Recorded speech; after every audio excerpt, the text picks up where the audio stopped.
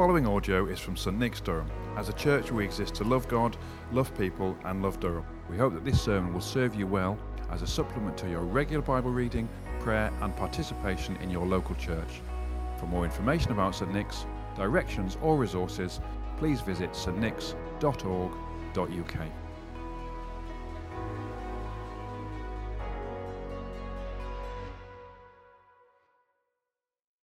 Our first reading this morning is taken from Psalm 22, starting at verse 25.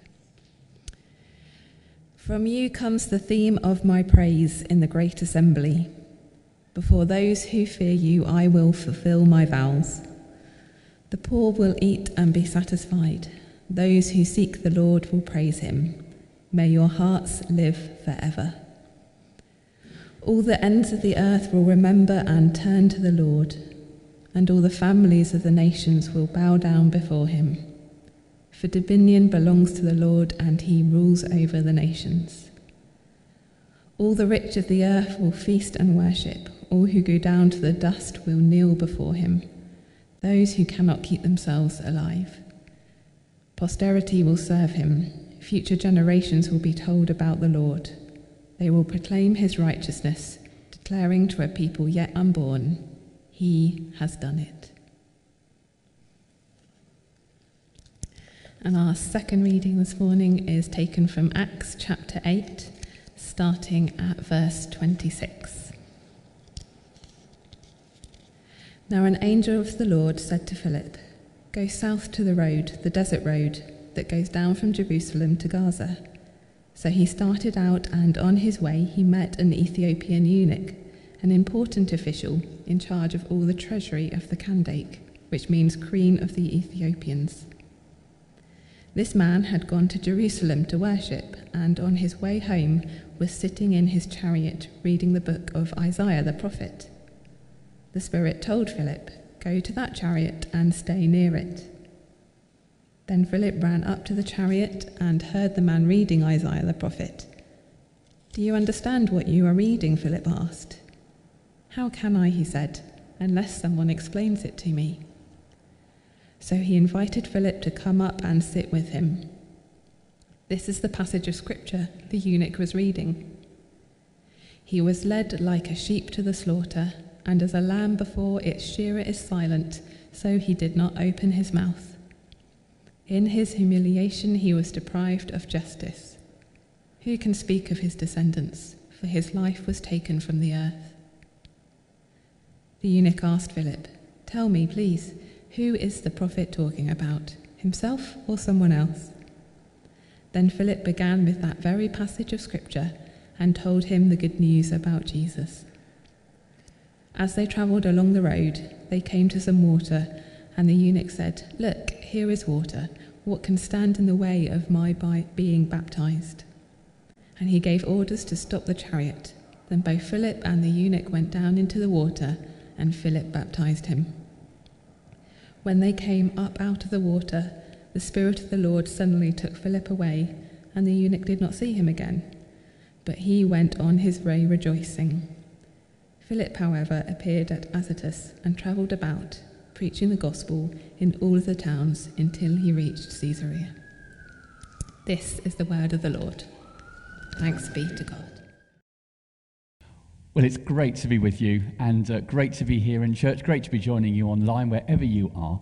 Let's just start with a word of prayer, shall we?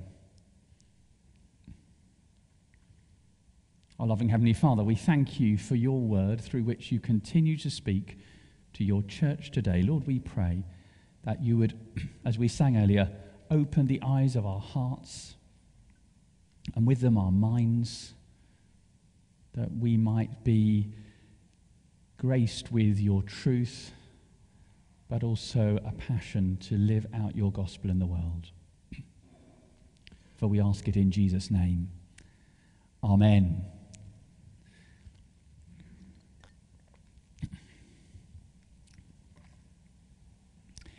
It's just over a week since the Church of England released the report From Lament to Action, the report from the Anti-Racism Task Force. noting years of fine words but little action. The report issues a clarion call for concrete steps across the whole of church life to tackle the sin of racism, together with a commission to address challenging but vital theological issues and questions. Here at St. Nick's, we are so thankful for the extraordinary contribution made by our vicar Aaron in co-chairing this task force. We have been holding him in our prayers, and we will continue to do so. Receiving the report, the Archbishop of York, Stephen Cottrell, talked about addressing the sin of racism as a gospel issue. He said, "It is the theological vision of our belonging to one another in Christ that drives our mission." That, he said, is why this is a gospel issue. Now, the passage which we have just heard together from Acts invites us to explore that challenge for ourselves and to apply it not only to the sin of racism but to every barrier which threatens to divide us. As Aaron said, the lectionary for the last few weeks since Easter has been introducing us to some stories from the book of Acts which narrate the new beginnings of the church's life, the spread of the gospel from its geographical genesis in Jerusalem to the wider Gentile world. Last week, Claire helped us listen in on Peter's bold sermon to the Sanhedrin, proclaiming the faith at the heart of the religious establishment. And today's passage brings us face to face to one of the oddities of the book of Acts. You see, it's a book, Acts, that narrates the big events, the major events of the early church's life, the martyrdom of Stephen, the conversion of Saul, the Council of Jerusalem, the missionary journeys, Paul's arrival in Rome. And yet dotted within this grand narrative are some apparently insignificant little stories, little vignettes of faith involving bit part players who pop up and then disappear from sight. Today's passage of Philip and the Ethiopian official is just one of those passages. These two figures don't get much airtime anywhere else. And so one has to ask why Luke, the writer of Acts, kind of used valuable papyrus to record their story. One answer, I think, is that Luke wants to record Philip's highly effective personal evangelism. Just as Paul in Athens in Acts 17 is a fine example of public apologetics and proclamation, so it's been rightly argued by commentators such as Ajit Fernando that this passage has all the elements of effective one-to-one evangelism. Spirit-led, faith-filled, Bible-based, Christ-centered, decision-orientated, sacramentally confirmed. It's all there. And I want to affirm all those insights. If you're looking for wisdom in how to share your faith with your colleagues and your friends, you can do far worse than go here. But I think Luke has other things that he wants to show us in this story. I think that in the two characters that he puts before us and the way that they come to engage, he wants us to recognize something not only about what the gospel is, but what the gospel does. I think if we really enter into their story and the reality of their meeting, we'll see that for ourselves as well. So, let's meet the two characters, shall we? On the one hand, we have Philip. Now, just to be clear, this is not the same Philip as the Philip mentioned in the Gospels. Okay, I'm sure that was a bit of a downer as Luke was writing the Gospel. He had to kind of delineate it, but it's not the same Philip. The Philip in today's story has been introduced in Acts chapter 6 as one of the Greek-speaking Jews based in Jerusalem who were appointed as deacons to look after the welfare of the Greek-speaking widows who had complained about being overlooked in the daily distribution of food by the church.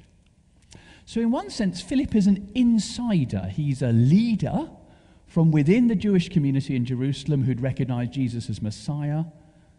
But in one sense, he was an outsider, because the Greek-speaking Jewish community, early Christian community, included people who'd moved from Jerusalem from elsewhere, seems to have felt a little bit excluded, and perhaps lesser than the Hebrew-speaking early Messianic believers. And perhaps it was this sense of seeing exclusion himself that led Philip to share the gospel beyond the boundaries that existed in that day. What we do know is that after the persecution that followed Stephen's martyrdom, Philip pops up in Samaria, north of Jerusalem, and preached the gospel of Christ among the Samaritans, near neighbours but widely despised by the Jewish community. So Philip is not only a servant-hearted deacon, but an effective evangelist. Okay, so that's Philip. Then we have the man that Philip meets. Luke tells us that this man is from Ethiopia, which our footnotes tell us is from the Upper Nile region, probably more akin to Sudan today. We learn that he's a eunuch. And we reflect that it was not uncommon for men destined for service in the royal court to be castrated so that they would not be seen as a threat to the people among whom they served. Certainly, Luke tells us he had a very senior role, sort of akin to Chancellor of the Exchequer within the royal court, to the Queen who ruled the area apparently on a day-to-day basis. And finally, Luke tells us this man was a worshipper and had gone to Jerusalem to worship. We can't quite be sure here, but I think this is someone who's drawn to worship Israel's God, but who was not a Jew in any sense of the word. So here we have these two people. I think it's worth capturing just how different they are to each other. They come from different cultures. They have different coloured skin. While it seems that they spoke Greek, their heart language was probably different. They have different experiences of inclusion and exclusion. The Ethiopian official may have been at the very centre of things at home, but when it came to worshipping in Jerusalem, he was on the outside. While Philip, as a circumcised Jew, would have been allowed pretty much right to the centre of the temple courts, the Ethiopian man would have been kept far off in the court of the Gentiles, far away from the action. I wonder how that reality felt for him. I wonder if with his different clothes and different skin colour he felt welcomed in Jerusalem, or anything but. These men have different experiences of power and status. Philip is literally the one who's waiting on tables. And here he is running to keep up with this grand Ethiopian official sitting in his chariot. Now, riding in a chariot, especially for the hundreds of miles that he was going to do, was incredibly unusual at that time. We could think of the scene as someone jogging alongside a Bentley Continental, with the back windows blacked out.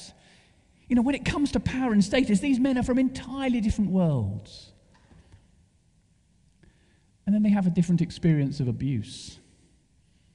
I think we have to name the fact that the castration that the Ethiopian experienced was unlikely to have been consensual. This was a man who'd been cut without his informed consent. He may have been powerful, but he was a victim of abuse. Two complex men from very different worlds, with so much that made their stories so different. The step up between the dusty road and the prestigious chariot was just a sign of all that separated them. And yet, their stories come together around Jesus Christ as Philip explores the Isaiah 53 passage, sitting next to the Ethiopian man at the back of the chariot. Their stories come together around the Jesus who set aside power and status and voluntarily walked the way of suffering at the hands of others, led like a sheep to the slaughter. Around the Jesus who knew humiliation and exclusion, being deprived of justice and executed outside a city wall. Around the Jesus who endured abuse at the hands of others, whose skin was broken, and yet who endured it voluntarily for the sake of others. around the Jesus who, as Isaiah 53 points to elsewhere, took on himself the sin of all who had gone astray, whatever their background, whatever their culture, whatever their status, whatever their power, whatever their sin. The Lord has laid on him the iniquity of us all. It was around this Jesus that the stories of Philip and the Ethiopian came together. For me, the most moving and beautiful moment of the whole story is that moment when, having stopped by a pool or river of some sort, they go down into the water together. Here these two men are so different from divided worlds, going down into the water together and coming up together, baptized believers together in Jesus Christ. It's been rightly pointed out that the first convert from outside Judea and Samaria is a black African. And I don't think Luke would want us to forget that. But it's on this picture of unity in Christ where I suggest Luke wants us to linger. Here we have two drenched men. Different clothes, different wealth, different skin color, different languages, but sharing a same faith and baptism in Jesus Christ. This, sisters and brothers, is the beauty of the gospel. Yes, we have a picture of one man saved through the evangelistic efforts of others. But more fundamentally, we have a new humanity taking shape, where boundaries of division are being broken down and a new community being built around the reconciling, forgiving, gracious love of Jesus Christ poured out on the cross. The scholar Tom Wright, responding to the accusation that the Church of England had embraced a new gospel of anti-racism, wrote this a few weeks ago. And I quote, "All those who believe in Jesus, rescued by his cross and resurrection and enlivened by his Spirit, are part of this new family. This was and is central, not peripheral. The church was the original multicultural project, with Jesus as its only point of identity. It was known, and was for this reason seen as both attractive and dangerous, as a worship-based, spiritually renewed, multi-ethnic, polychrome, mutually supportive, outward-facing, culturally creative, chastity-celebrating, socially responsible, fictive kinship group, gender-blind in leadership, generous to the poor, and courageous in speaking up for the voiceless." And dare I say, one of the first steps of that journey took place on the desert road to Gaza, when Philip and the Ethiopian official came up out of the water together. When I think back to my first steps as a Christian over 25 years ago, I remember one of the most amazing things being meeting Christian believers from very different cultures and yet realizing deep down that we were part of this new humanity together. I studied German and Russian and back at university hundreds of years ago, but in the early 90s, therefore, I did quite a bit of travelling behind the former Iron Curtain, which had only just then come down, so in the former Soviet bloc. And I went to churches in Russia and the Czech Republic, for example, and just experienced that connection with people who have been opposite ends of culture wars through my kind of early formative years. And yet we were sisters and brothers in Jesus Christ with a remarkable connection around him. And then as a new vicar, I got the chance to go to the Third Lausanne Congress on World Evangelization in Cape Town and stand with 4,000 people in a huge hall from 197 countries, gloriously different and wonderfully united in Jesus Christ. I'll never forget looking around that huge auditorium, just awestruck by the joy of praising God with sisters and brothers from so many different cultures.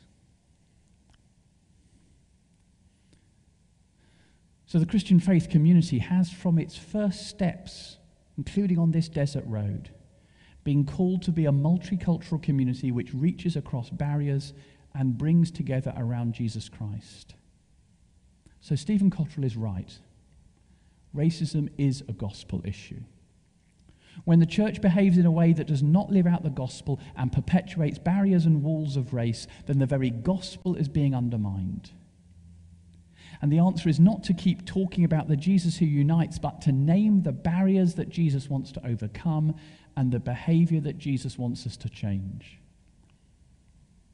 Over the last few years, I've learned a lot about doing that in my role at Cranmer Hall.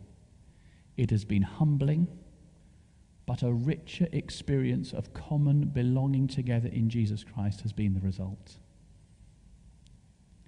And it's not only racism we need to name here, but all other sin that puts up barriers centered on gender or class or money or sexual orientation or age. So, where's the invitation and the challenge for us today?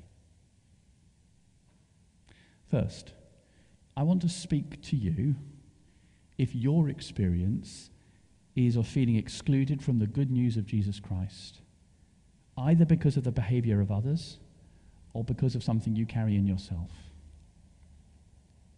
When the church has been part of that exclusion, I am sorry. But I want you to hear this. There are no walls between you and Jesus. Nothing in you or your experience is a wall to coming to Jesus. Come as you are. Come as who you are. And know there is a life-changing welcome for you. And if you've come to Jesus before, but you've built up walls in your mind, I haven't prayed enough this last year. I can't even sing praises. There are secrets about me that nobody else knows. These are not walls for Jesus.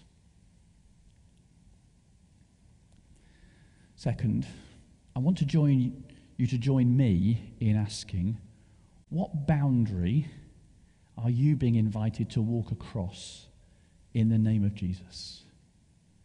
Perhaps it's a barrier in your family, or your road, or your work, or your school, or your college, or your church. Where is it? It might be simply saying to someone, "How are you?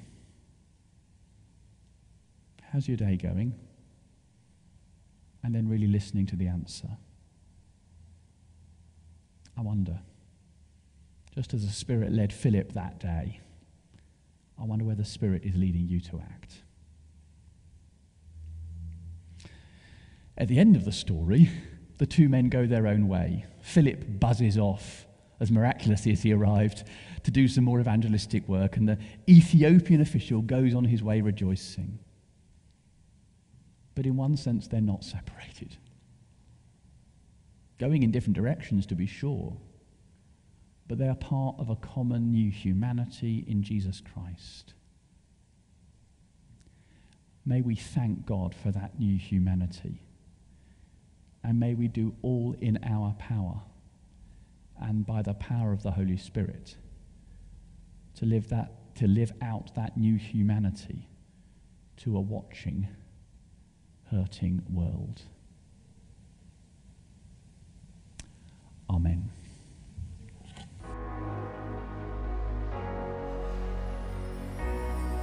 Thank you for listening to the St Nick's Durham podcast. If you'd like to hear more sermons and teaching like this, then subscribe wherever you get your podcasts. For more information about St Nick's, visit our website at stnicks.org.uk.